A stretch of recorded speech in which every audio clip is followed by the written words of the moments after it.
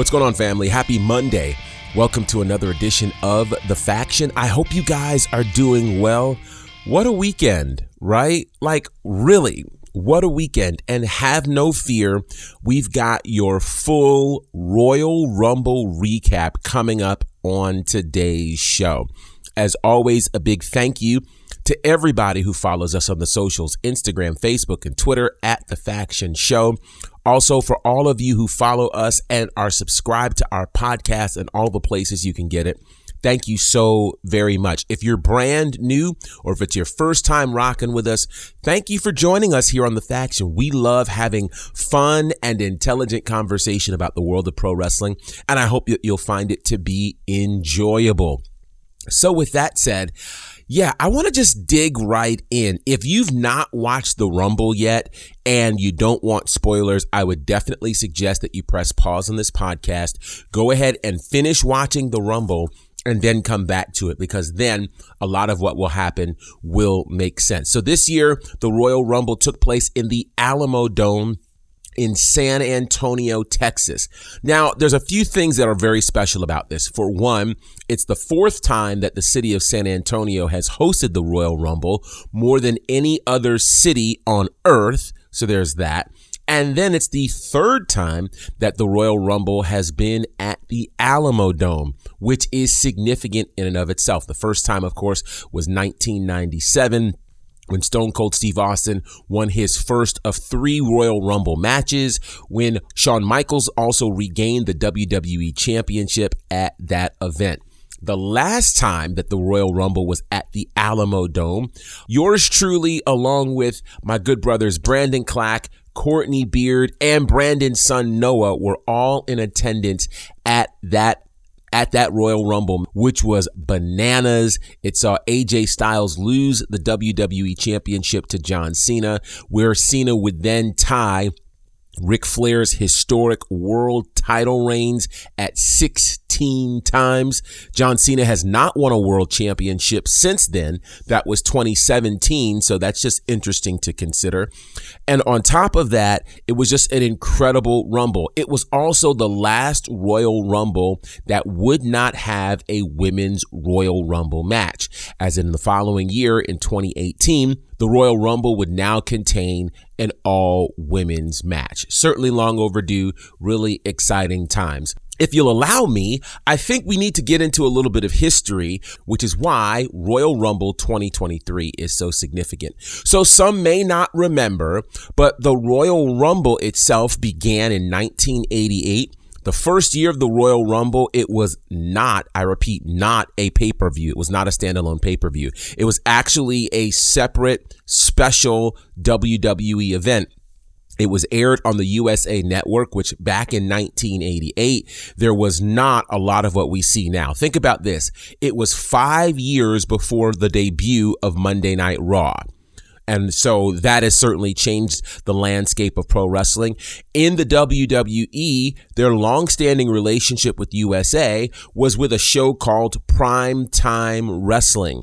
That would actually come on Monday nights for 2 hours, hence the Monday night time slot that USA has. Probably didn't know that. On top of that, this special was really very, very unique. It took place in Canada. It featured Dino Bravo, wink, wink, grabbing the weightlifting record of 715 pounds. And I say wink, wink because he had some assistance from Jesse the Body Ventura. And this particular Royal Rumble did not have anything on the line.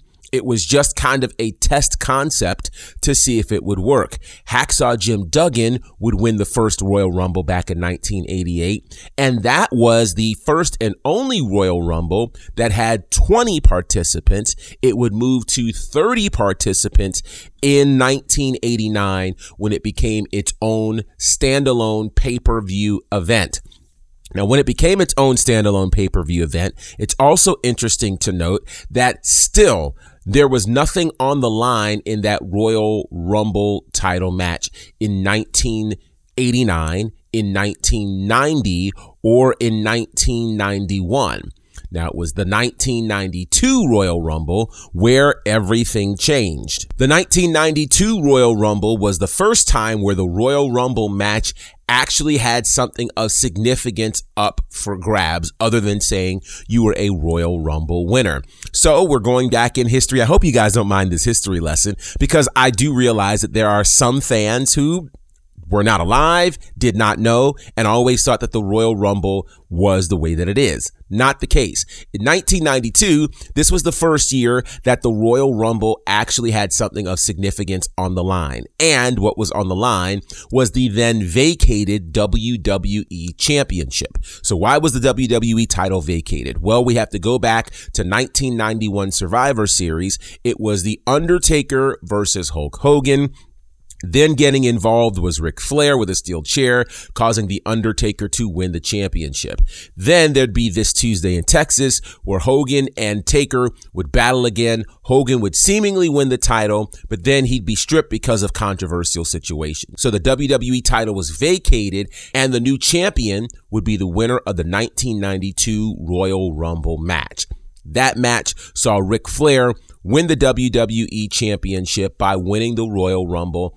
And for many years, Ric Flair held the record for the longest amount of time in the Royal Rumble, coming in at number 3 and then lasting all the way to the end. I should also mention that during that time of the Royal Rumble, and really for many years, the participants would enter every 2 minutes. That's significant, because that would later change to every 90 seconds, which would make for a faster Royal Rumble, which also then means if you stuck out in the Royal Rumble for a long period of time, it was really very significant. So Flair had the record for an hour and change. That would be broken by Rey Mysterio. When Mysterio broke the record, it was still every 2 minutes, but that record would be challenged by this Royal Rumble in 2023. Last piece of history before we actually dig into this Royal Rumble is that the Royal Rumble match in 1993 was the first time where the main event spot at WrestleMania was put on the line.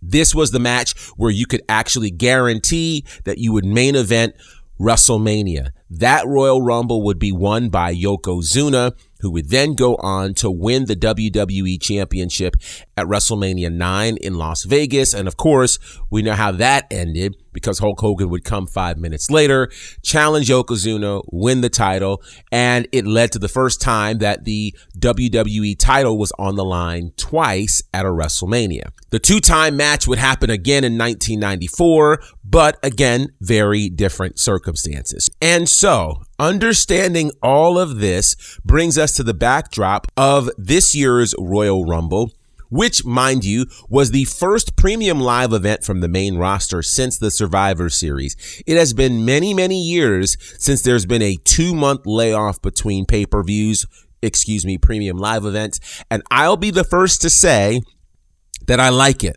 The fewer pay-per-views, the better. And the reason why I say that is it gives us an opportunity to be far more invested in what's happening on Raw and SmackDown. It now means storylines have to move. We have time for things to breathe so that we can be invested in these premium live events. With that said, now let's dig into the Royal Rumble. I laid all of that backdrop for an important reason, because records would be broken at this Royal Rumble and things would happen that we've not seen before. So let's run through the results of the 2023 Royal Rumble. The Royal Rumble actually kicked off for the very first time with the men's Royal Rumble match. That is usually a match that will either main event the pay-per-view at the end or be next to the main event of the pay-per-view. The Royal Rumble would be won by Cody Rhodes, who came in at number 30. Then in the Mountain Dew Pitch Black match, Bray Wyatt defeated LA Knight. Bianca Belair defeated Alexa Bliss to retain the Raw Women's Championship. Rhea Ripley would win the Women's Royal Rumble match, and she came in at number 1. We'll talk about that level of history in a little bit. And then Roman Reigns defeated Kevin Owens in an absolutely scintillating WWE Universal Championship match. And then the world is talking about what happened after that match, and we'll have that conversation as well. So a lot happened at this Royal Rumble, and we're going to dig in 10 toes deep when we come back. This is the Stroke Daddy, Ricky Starks, and you know I only do it one way, and that's big. You're not listening to The Faction. I've known Dylan since he was 15. I've known what a crazy fanatic he's been. He never just went and played. So what are you doing? Well, I got to plan the show first. He wants to be the guy shaping it. Dylan used to run shows back in his hometown, and ever since he moved to Atlanta, I know that he's been really wanting to start his own company here. I had that fear of not being what's interesting in Atlanta. I said, I'm going to start my own wrestling promotion. You need to get in a room with this guy. Because at the end of the day, wrestling had grown stale in Georgia. I'm like, dude, this guy's ruffling everybody's feathers. Dylan learned that I'm impatient, and I announced that we were going to start a promotion 90 days later. And I knew that I had no content. But then I started to see all the things that he was doing. They were starting to look really professional. Gary had stirred up so much shit. We were going to be the laughing stock of the entire city if we didn't deliver. Perception's reality. How did we get on Southern Honor? What was the process of them walking over there like, I'm gonna do that? I thought, honestly, he was dead. You hear his brain swelling. I literally thought Southern Honor was probably done. You always told me, if you don't like an idea, come up with a better idea. You're telling me you won't listen to the idea? And we're going to pack 1,000 people. I couldn't wait for an answer from Chris. We weren't sure. No confirmation. How about that? The lights are going out here. The first indie show I've ever done in 23 years was with Southern Honor, and now everyone's talking about this company. Nothing bigger than that's ever going to happen here. Forward a few minutes later. It was extremely hard to maintain relationships because I was working with Gary. I don't know that they would go to war for me. They would go to war for Dylan. Finally, this year's going to be mine. COVID. I can honestly say my last match will be here just because Southern Honor is that special to me. So many things that have happened in my life that you could write on paper and it would read as a book.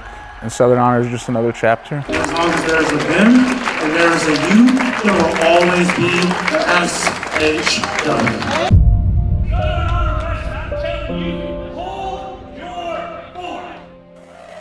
This is a total package, Lex Luger, and you are turned into The Faction. All right, now it's time to analyze the 2023 Royal Rumble. Let's start with the men's Royal Rumble match. Now, normally we do a prediction show. We did not get to do the prediction show, but we do have a couple of reels out there sharing our predictions for the 2023 Royal Rumble. And what I chose to do in that was to give kind of an idea of who the front runner is and then create some cases for some other people to potentially win the Royal Rumble matches. Let's start there with Cody Rhodes winning the men's Royal Rumble match. This move made a lot of sense. I think we all saw this potentially happening once he got injured after Hell in a Cell. It seemed as though Cody would be the front runner to be that guy to head to the main event of WrestleMania. Now, we're still unsure whether or not that means he will take on Roman Reigns because we're not sure if Roman Reigns will actually be the WWE Universal Champion by the time we get to WrestleMania. We'll explain that in a little bit.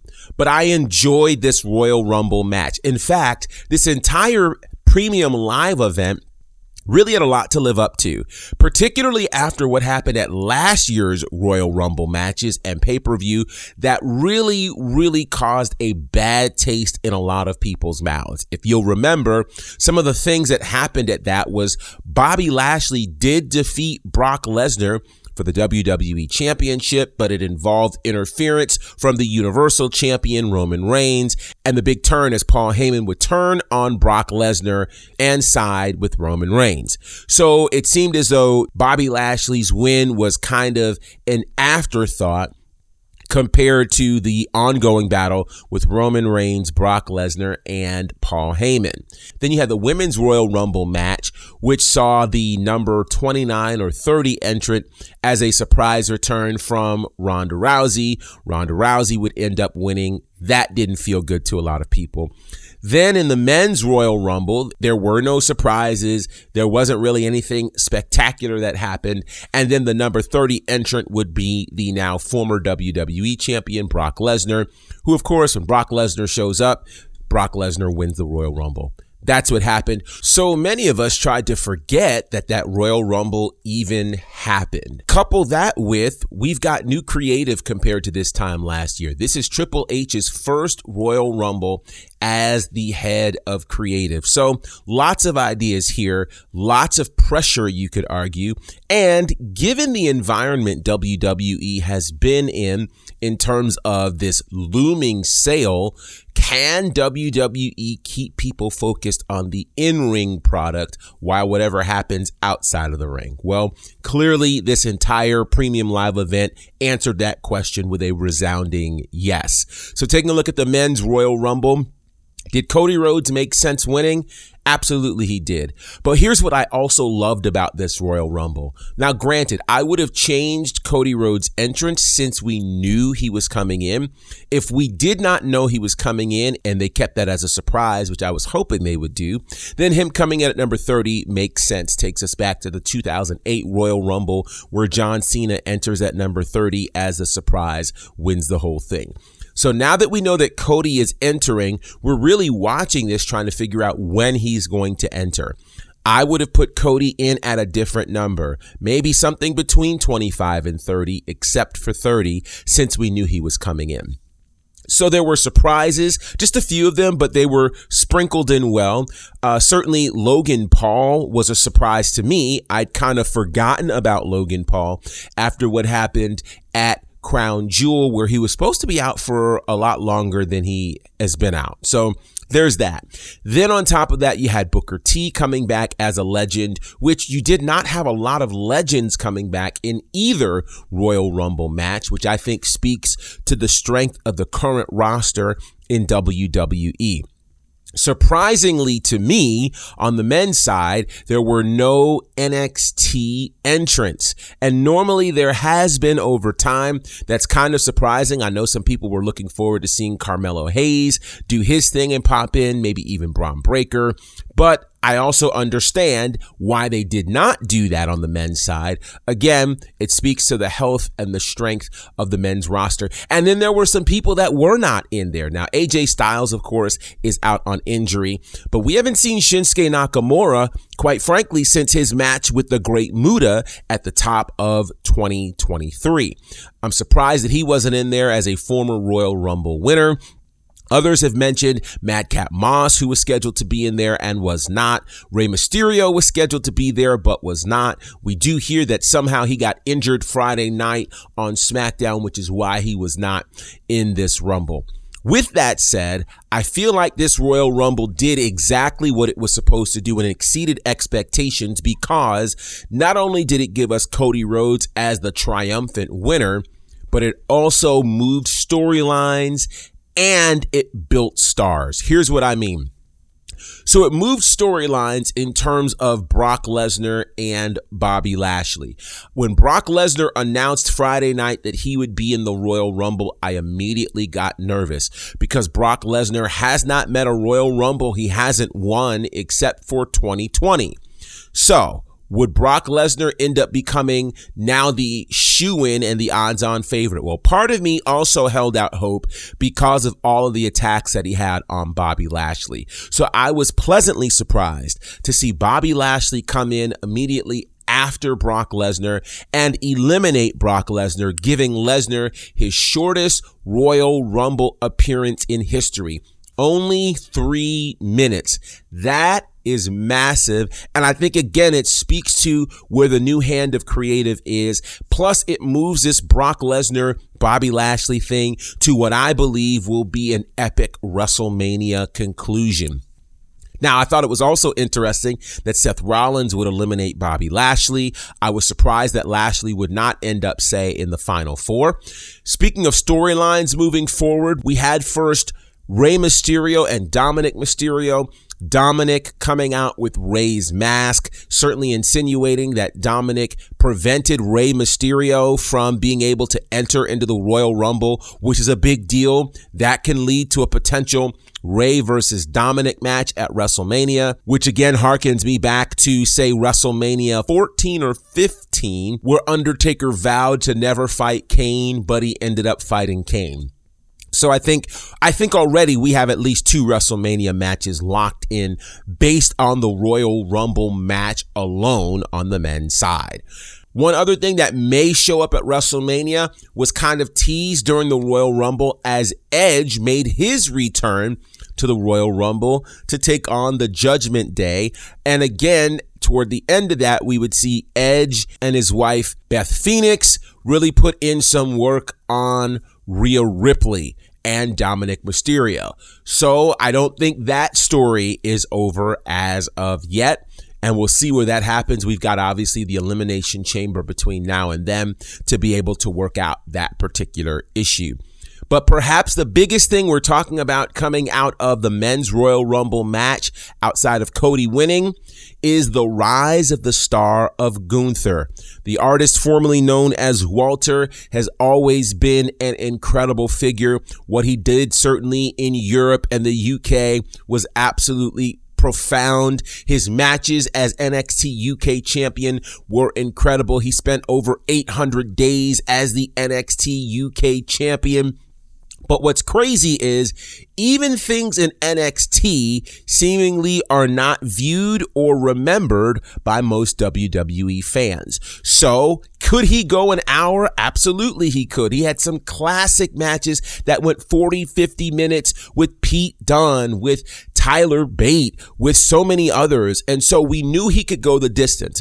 I personally was surprised because I'd forgotten about Gunther being in the Royal Rumble. So when he came out at number 1, I thought, well, this will be interesting. I'm not sure who's going to eliminate him. But as he continued to get stronger during the match, you really started to wonder, could Gunther win this thing?